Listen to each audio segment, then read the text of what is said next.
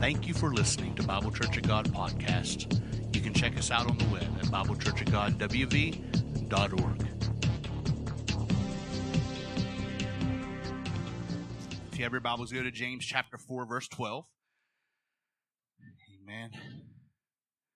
James chapter 4, verse 12. Praise the Lord. I believe that if we take this into consideration and we apply what I'm going to preach today into our lives, that we can see a critical spirit leave. Now, we can all be critical. How many understand that? And that's not what I'm talking about, although we should probably deal with that. But I'm talking about when we are constantly controlled by being critical. It was interesting that Pastor Tommy mentioned Absalom. And if you read the story of Absalom, that was powered by a critical spirit. That was powered by a young man who thought he could do a better job running the kingdom than his father. And so he picked out every flaw. And you have to go and read. I'm not going to preach on that this morning. But sometimes we can get that kind of a spirit on us. So this morning, we're going to talk about the treatment of a critical spirit. James chapter 4, verse 12 says, "There is one lawgiver who is able to save and to destroy. Who are you to judge another?" Father, I thank you for your word. I thank you this morning that it is blessed and that it will accomplish today everything, God, that you set out for it to accomplish. I pray, God, that this past week, God, that we have allowed our hearts and our spirits, God, to let your word get into us, and we've allowed it to work in us, and that this morning, God, we will be willing, God, to submit ourselves unto you, that you might deal with some of these issues in our lives, Lord. And we just give you praise, honor, and glory. In Jesus' name, everybody said, amen. I talked to you last week, and I spoke about how when you go to the doctor, how the process that happens, you go to the doctor, and in most cases, if they know what they're doing, they're going to examine you before they come up with a diagnosis. But they're going to examine you, they're going to diagnose what the problem is, and then they're going to treat to the best of their ability that problem. And we talked about how it is sometimes very uncomfortable to go through that process of examination, diagnosis, and treatment. Amen? And so it's the same way with spiritual things, that in order for us to receive from God, in order for us to be changed by His power and His Spirit, the Bible says, to examine ourselves. But we need to do that through the lens of the Holy Ghost. And so we have to examine ourselves and allow the Holy Spirit to diagnose the problem. And then we've got to be part of the treatment. This morning, we're going to talk about the treatment of a critical spirit. For just a moment, give me about 5 minutes, and I'm going to review last week, just in case you weren't here, so you have some idea what we're talking about. We talked about the examination. We talked about a critical spirit is rooted in pride, jealousy, anger, fear, control, and insecurity. The initial signs of a critical spirit is someone who always points out the negative in everything. Amen. I can start preaching it again this morning. I'm not going to. Or you leave every situation saying something negative. You find yourself leaving everything, every event you go to, every family gathering, every time you talk to someone, whatever happens, if you leave there going, man, did you see this? And bringing out the negative, you might have a critical spirit. Actually, you do have a critical spirit. You look for the negative while ignoring the positive. You don't even look for the positive in things, but you look for the negative while ignoring all the good things. In your eyes, the negative outweighs the positive. It's hard for you to see the positive because the negative outweighs it. As someone with a critical spirit is blind to their own faults while they magnify others. And they don't see the things that are wrong with them, but they'll point out in a heartbeat what's wrong with everybody else. Man, it's some manifestations or things that happen because of a critical spirit. Complaining. People with a critical spirit are constant complainers. They would not be happy, if the old saying is, if you hung them with a new rope. That nothing can make them happy. No matter what you do for them, if you go and clean their whole house, they'd walk in and go, well, you missed a spot. Come on. You could work all day long and then walk in and go, well, you forgot to take the trash out. That is a complaining spirit. That everything you do, you complain. That is a critical spirit. Judgment, living in judgment of others. Constant, and you don't even have to say it. We can live in judgment without ever saying a word. When we drive down the road, we see somebody walking down the road and we think to ourselves, wow, what a loser they are. Look at them. How could they get themselves in that mess? Look at that. Huh. How could they dress like that? How could they act like that? How could I can't believe they just went in the store and bought a case of beer. Can you believe that? And we live in constant judgment of other people. And then the last thing was the most wonderful thing was gossiping. Because some people with a critical spirit, they just can't keep it to themselves. Amen. Some people's favorite Sunday afternoon meal is when they have the preacher for dinner. Because they gossip about what's going on. They gossip about their brothers. They gossip about, if you leave a church service and the first thing you start doing is, can you believe so-and-so did this? Can you believe the preacher said this? Can you believe blah, blah, blah. That is a critical spirit. And when you begin to draw other people into that with you, you are now gossiping. Come on. And we're going to reach on these things again today, but we're going to talk about how to fix it. Amen. So overcoming a critical spirit, that's the review. See, I told you it was less than 5 minutes. That's the review. And so today we're going to deal with the treatment. You know, the doctor will say, they'll write a prescription. All right, I'm going to give you this and this antibiotic, and I'm going to give you this pain pill, and blah, blah, blah. And they're going to do all this. And they're going to hand you a prescription and say, if you do these things for this amount of days, this should cure it. This morning, I'm going to just, and please understand that in the next 45 minutes to an hour, there's no way that I can touch everything. But I'm going to try to pull out the most important things that I believe you can do as a child of Christ to be able to overcome a critical spirit. The first thing in overcoming a critical spirit is you must recognize that a critical spirit is sin.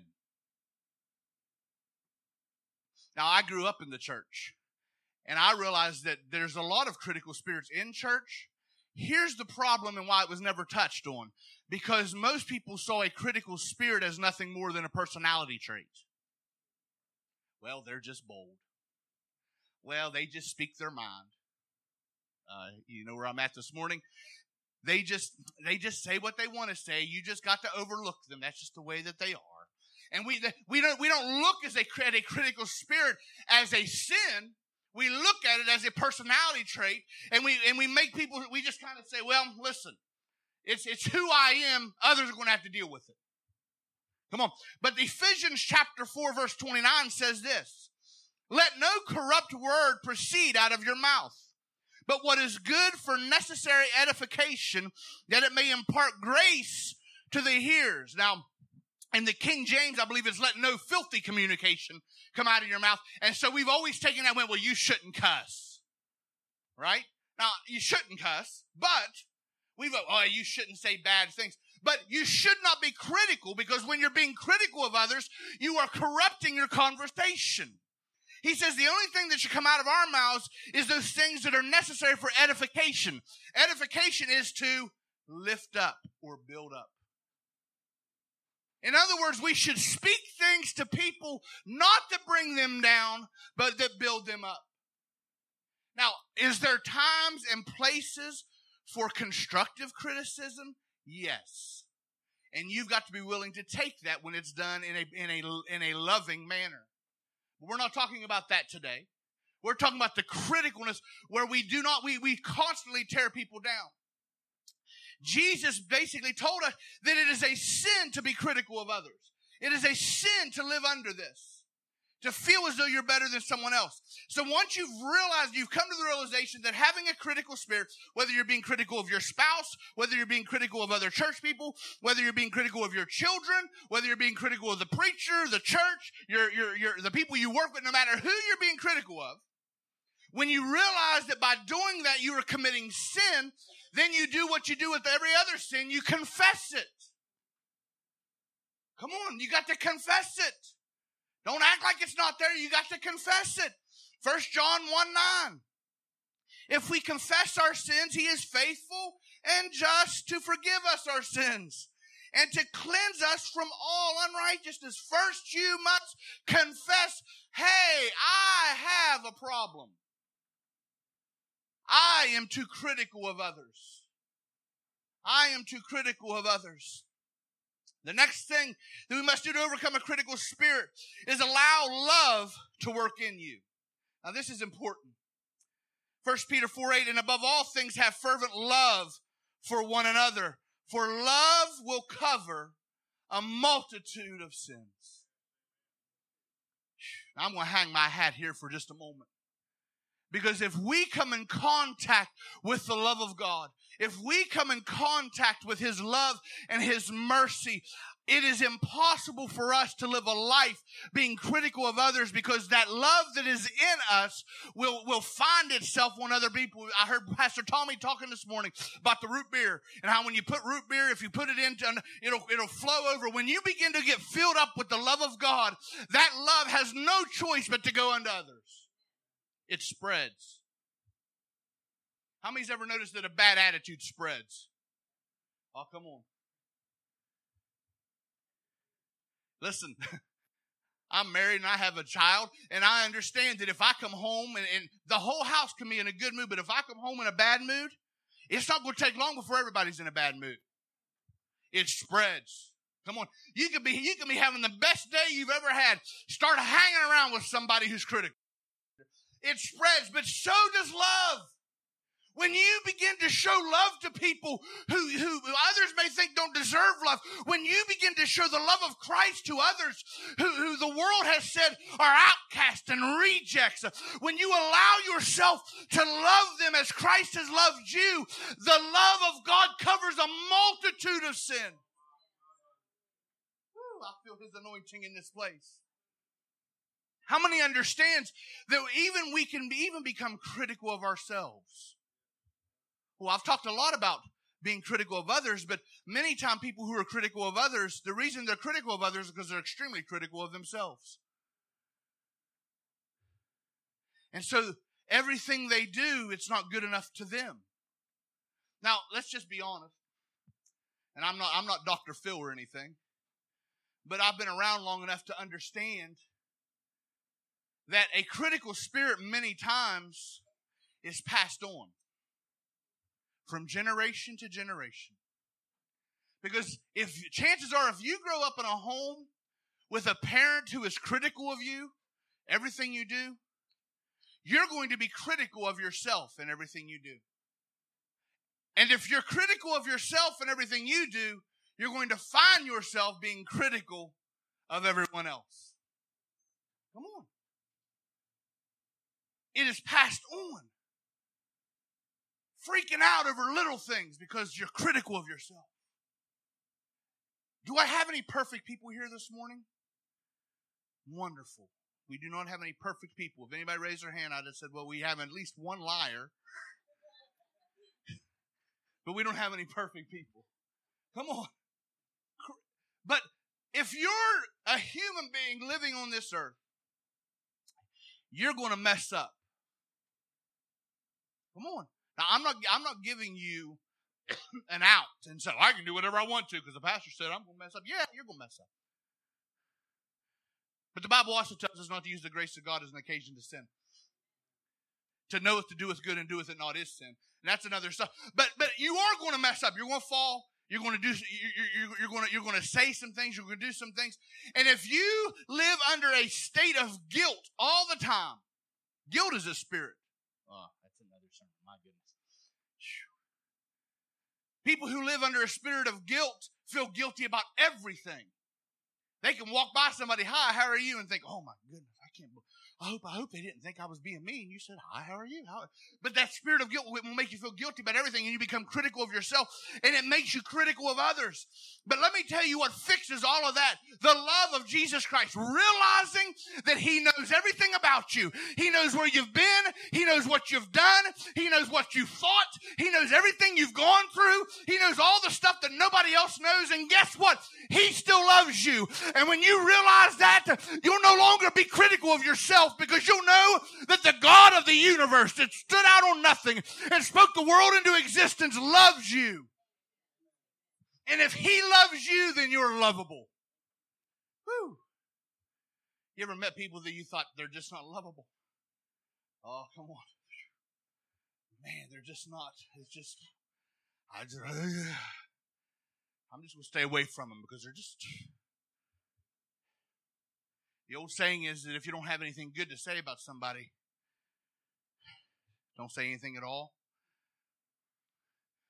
But I believe, and I've always been told, that if you can't get along with somebody, stay away from them. But I believe the love of Christ goes beyond that. Oh, Jesus. It goes beyond just having to stay away from someone, because it goes to a place where now the bitterness and the anger you felt toward them becomes love and compassion. Where you are transformed by the love of Christ, where you're transformed in a way that you now treat people that others may feel you deserve not to hate and to be bitter toward, but now you treat them with love and compassion. Now that's supernatural. Let me just say that. If we begin to see others through the lens of His love and His mercy, it will be impossible for us to be critical of them. Let me tell you why. Because we can look at people.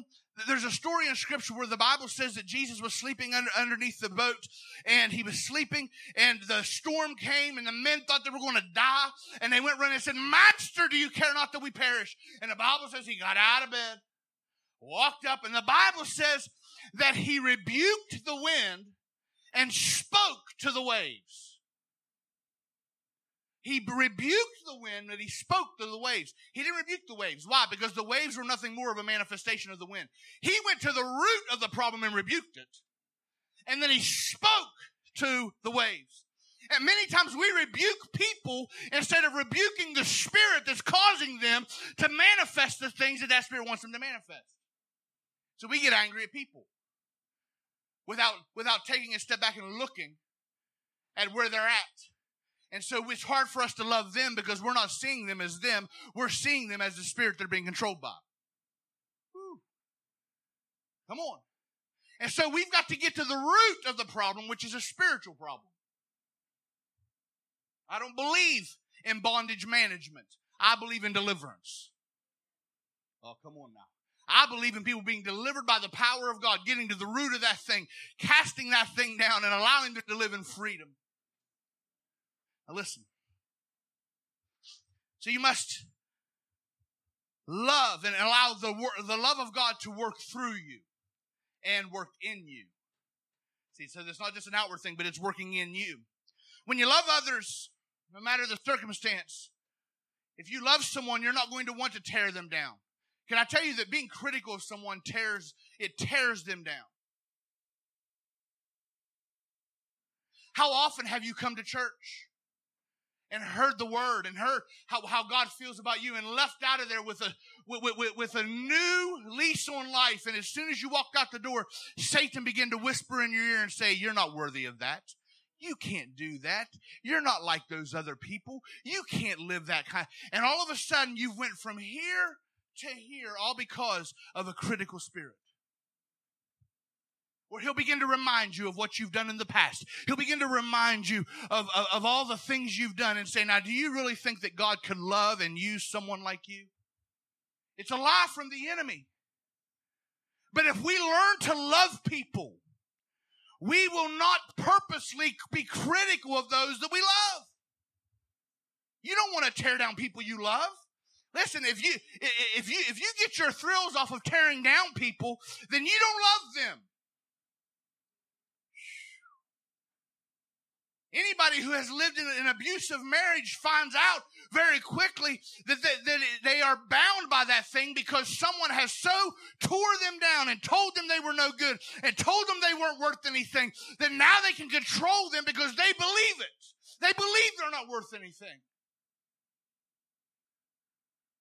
And so they can be controlled by that.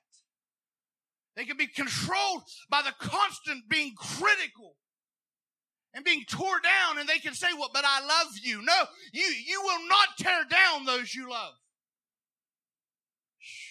My goodness, you're quiet this morning. I thought you'd be a little bit happier about this one. In everything that we do, we must allow love to lead us. Don't ever go into circumstances in anger. Come on now. You know, the old adage is count to 10 before you respond. Now, that's not in the Bible, but I'm telling you, it's a good idea. Because if you just count to 10, you have a moment to think about what the stupid thing you're about to say. Come on now. All right.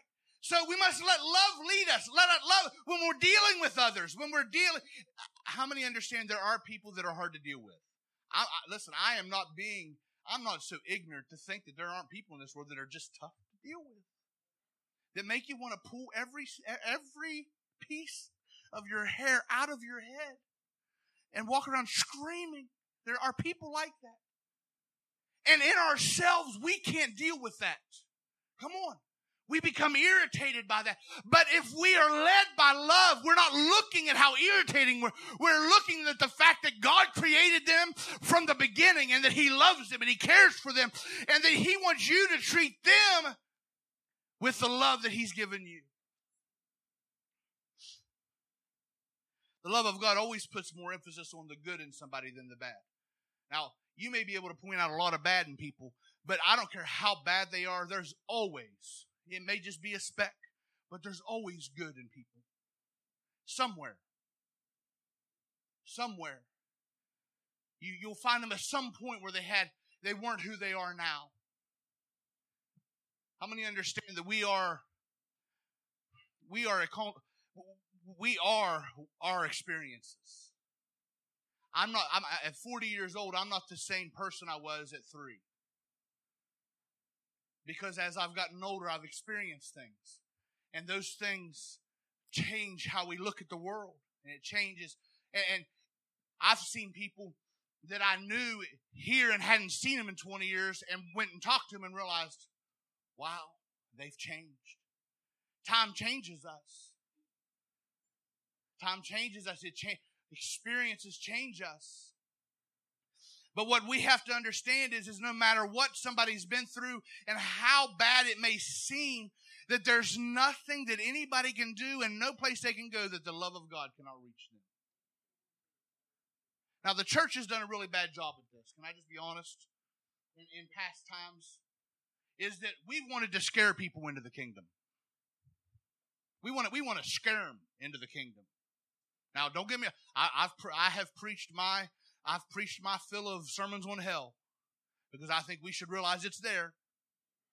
Come on, it hasn't disappeared. But I've seen more people converted by coming to the realization of the love of Christ than I've ever seen them converted by fear. Now, I've seen people respond to fear.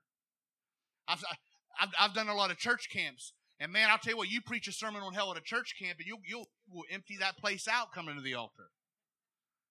But that doesn't mean they're changed. My goodness. There's a big difference between responding to an emotional feeling. I remember years ago, they used to come to this area. Some of the churches had the play, Heaven's Gates, Hell's Flames. Everyone's ever been to that? Where they do a play, and it's a powerful thing. And when I remember even as a kid, I was pretty sure I was saved, but I was sitting there going, I'm scared to death. I don't want to go to that place there. And I've seen people rush to the altars. Oh, God, I don't want to go to hell. But that wasn't enough. A relationship with the lover of them is what keeps them in intimacy with them. They've got to understand that He loves them. He loved them so much that He don't want them to go to hell. And the Bible said it is His kindness that leads us to repentance. That's the word.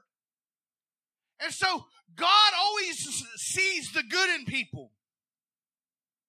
But He loves you so much that when He finds the good and you give yourself to Him, He slowly and step by step begins to work on the things that are wrong in you.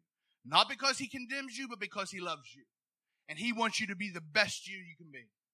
Amen? To love like this, we must first know the love of God personally.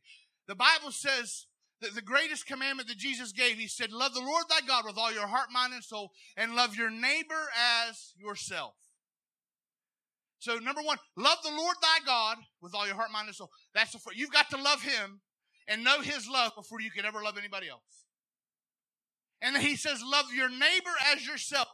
Can I tell you that if you hate yourself, you cannot love anybody else? You can't. If you look in the mirror and despise who you are, you cannot love somebody else. It's impossible. Now, I'm not talking about narcissism. I'm not talking about it having an ego and being the world revolves around you. But I am talking about looking in the mirror and realizing that I was made by the hand of God. And no matter what I've done and where I've been, He loves me so much that He gave His Son on the cross to die for me. And I am worth loving. Come on. I'm worth it. He loved me so that He gave His life. I'm worth something. And when you come to that realization, then you can open up to allow others to love you and you to love them. The love of God. The next thing that we must have in order to overcome this critical spirit is a lifestyle of prayer. I'm not talking about praying. I'm talking about having a lifestyle of prayer. In order for us to tame a critical spirit, we must live in constant communication with the Father. Now, in all actuality, this applies to all spirits, not just a critical spirit, but that's what we're talking about today. Because if you have communication with the Father, you have intimacy with the Father, then what you will find is that what you say and what you do will be changed. How many understand that if you hang around with somebody long enough, you begin to take on some of their traits? And so if you're in constant communication with God, who He is going to rub off on you. If you get in this Word and begin to allow Him to speak to you through this Word, and you begin to see how Jesus reacted to critical people, He dealt with them. You'll begin to act like He did. And so we've got to have a lifestyle of prayer. And you need to understand something this morning. The more time you spend praying for someone, the less time you can spend being critical of them.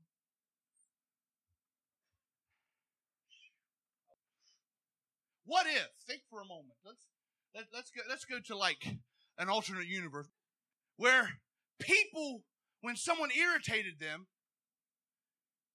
instead of picking up the phone and telling someone how much they were irritated about what this person did, they went to their prayer closet and began to pray for them.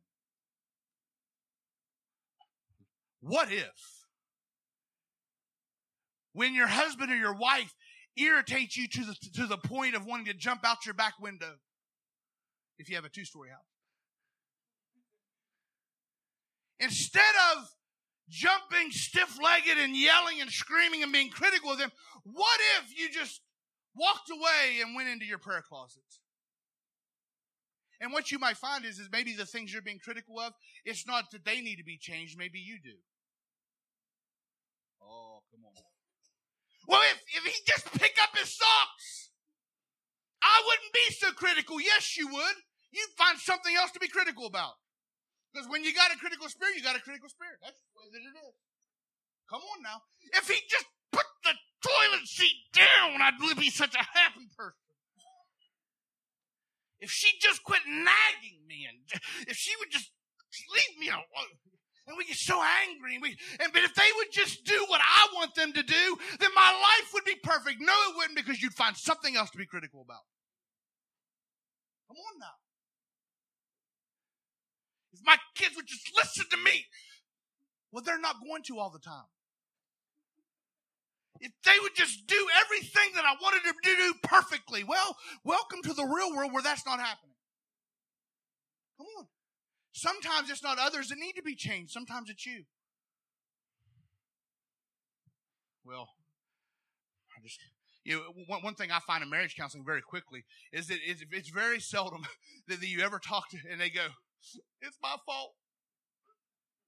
I'm just so horrible." Not that it hasn't happened, but it's very rare. Because there's a list of everything that they do that irritates, and it's all their fault. I'm a good person, they're a bad person. I don't know why I married the bum. And then it's all the other person's fault. When I believe that if we come to a place where we begin to get in prayer, God will not only change them, but He will change us. My wife and I read a book before we got married. We were given a set of books. One is The Power of a Praying Husband. One is The Power of a Praying Wife. If you're married, read it. Read them both. But I remember the one thing that the woman said. She said that she was very picky of her husband, and she would get so irritated because he'd leave his socks laying out. He'd leave his socks laying out. And so she said that one day she was yelling and screaming about the fact that his socks was laying there. And she went to pick them up, and she said all of a sudden the Holy Spirit spoke to her and said, one of these days his socks won't be there to pick up. You won't have to worry about it. One of these days, he won't be there to irritate you. One of these days, she won't be there to nag at you. I believe that if we find ourselves in a lifestyle of prayer, that God will reveal these things to us. And all of a sudden, the stuff that can I tell you that the majority of things we complain, not that there aren't real problems in the world, because there are. But it's not a national security violation if somebody doesn't pick something up. I mean, just be honest. Where they don't do something exactly the way you want. We need to choose our battles. And we need to come to the realization what is important and what is not important. All right, I got to move on. A lifestyle of prayer. The more time you spend praying for somebody, the less time you can spend talking about them. Talk about them all you want to. Just talk about them to him, not somebody else. Let your actions speak louder than your words. There was a young boy who was complaining to his father that most of the church hymns were boring to him. They were too far behind the times. And they had meaningless words, and they were just downright boring. So his father, after hearing this for a while, finally got irritated and said to him that if you think you could do a better job, then go to your bedroom and write a hymn. And so when he did this, he went to his bedroom and he began to write. And he wrote his first hymn. It was called When I Survey the Wondrous Cross. The year was 1690, and Isaac Newton was the boy. And he wrote over 600 hymns that would survey the wondrous cross. Joy to the world. You know why? They said that he actually, even as a young man, that he would write a hymn for every Sunday. So for 2 years straight, he wrote a hymn for every Sunday. He stopped complaining about it and started putting something to action. People will come into a situation where they didn't lift a finger to do anything, but yet they have their opinion about it all. See, and so instead of being critical of something, why don't we start putting some action into doing something? Are you out there? Amen? I'm so tired of my situation. Then do something to change it. Einstein said that the definition of insanity is doing the same thing over and over again, expecting a different result. Listen, if it hasn't worked for the past 20 years, it's probably not going to work now. If the same argument in your home hasn't changed your marriage in the last 15 years, it's probably not going to change it now. So you might want to try something different. You might want to put some action behind your complaining. Amen? I got one amen. Praise the Lord. It's always easier to complain about something than it is to actually do something. Right? It's always easier to complain about something than it is. If you're not willing to do something yourself, then you don't have the right to criticize when somebody else is trying. I just love it when people outside the church who don't step foot in a church sit back and criticize how somebody's running a church. Amen? Martin Luther, he had some problems with the church too. And guess what? He decided to change it. He did something. Put some actions. And quit complaining about things that you don't have any part of. In order to overcome a critical spirit, we must give up our need to be right. Now, this is going to be tough, so I should have worn some armor or something. St. Augustine said, Lord, deliver me from the lust of vindicating myself. Some people just don't like to be wrong. Even once you've proved them wrong, they will argue that they're right. And then they'll turn it around and act like you were the one that was wrong to begin with. Announcement, breaking news, Fox News. You're not always right. You don't know it all. Come on. And when you come to that realization, you'll be happier because you won't have to spend all your time trying to prove that you're right about everything. This is why we're not getting anything done in Washington, is because people will not let go of their right to be right.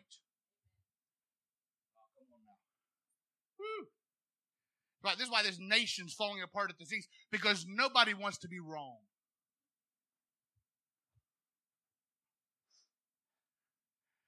Lord, deliver me from the lust of vindicating myself. Who do you have to prove yourself to? Come on. And if you feel the need to make other people upset by proving how right you are, then you have a critical spirit.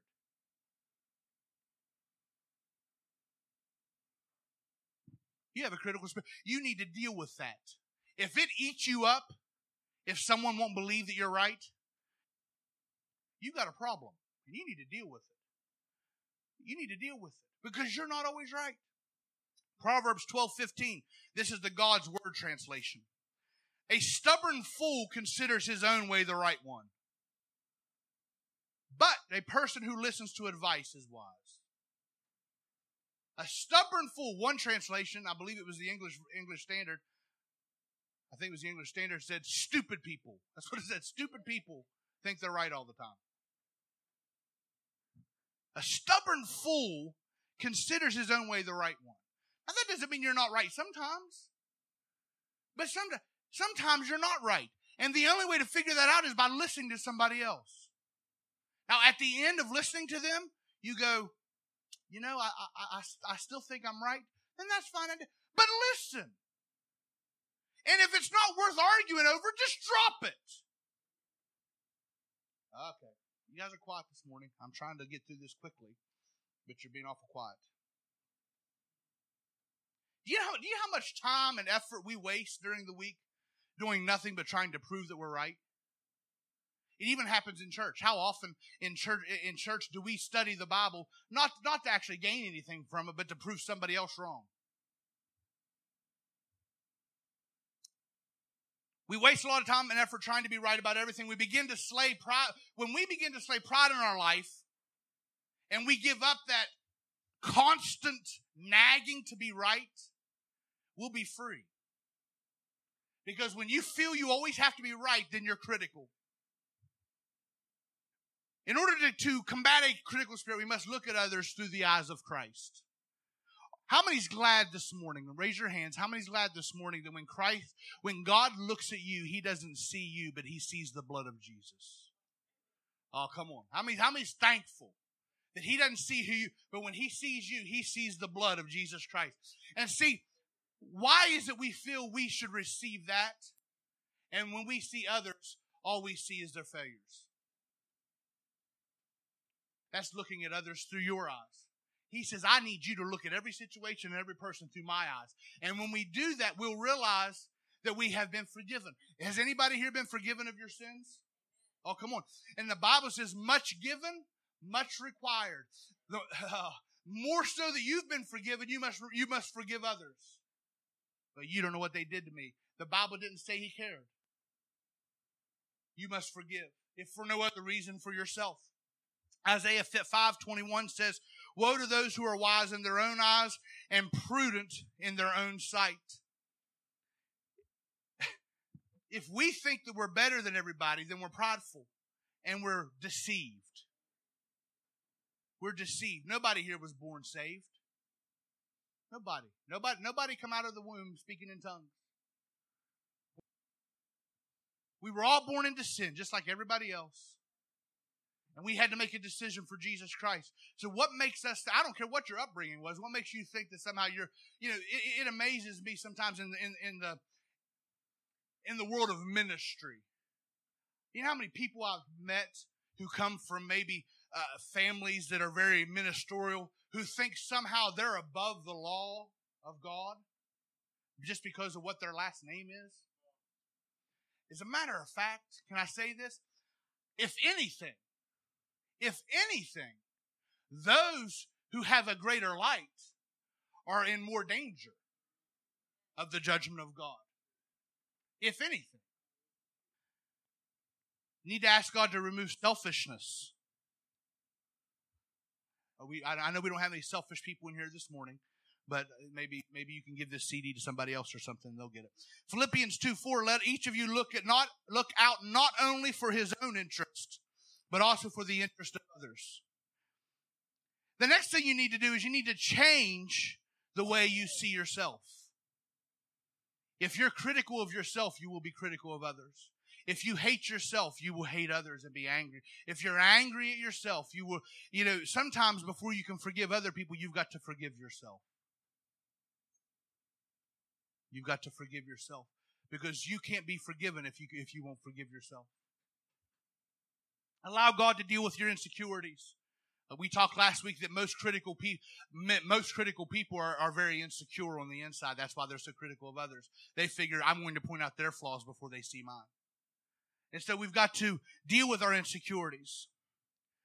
Don't listen to the lies of Satan when he begins to tell you how unworthy you are.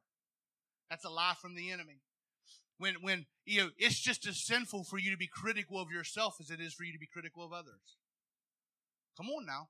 All right. See yourself the way Christ sees you. Remember I said that you must see others the way Christ sees them? You also must see yourself the way Christ sees you. Because if you don't, you won't be able to see others. Remember that Christ has forgiven you. This is no matter what you've done, no matter where you've been, no matter how bad your mistakes have been.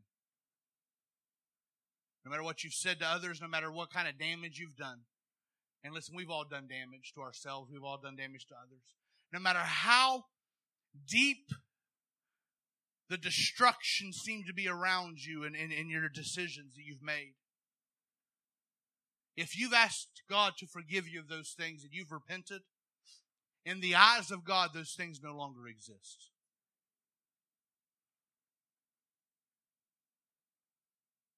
Now, Satan will try to remind you, people will try to remind you of who you were. And many times, what Satan will do is he will place a fear within people because they don't want to be that person again. And he will bring massive amounts of fear upon them that I will be there again. But the Bible says those that the Son set free are free indeed. Those that the Son set free are free indeed. You are forgiven. You are free. This morning, I told you last week, I said I want to make sure, because I could have given an altar call last week after pointing out all the critical things, but I didn't feel led to do that because I felt that you needed to marinate in what the Holy Ghost spoke last week. But this morning, I want you to realize that there is deliverance from this. I don't think you understand how miserable a critical spirit can make you. God is able to deliver you and set you free from a critical spirit. He's able to set you free completely. And not only will everybody around you be happier, so will you. Thank you for listening to Bible Church of God podcast. You can check us out on the web at BibleChurchofGodWV.org.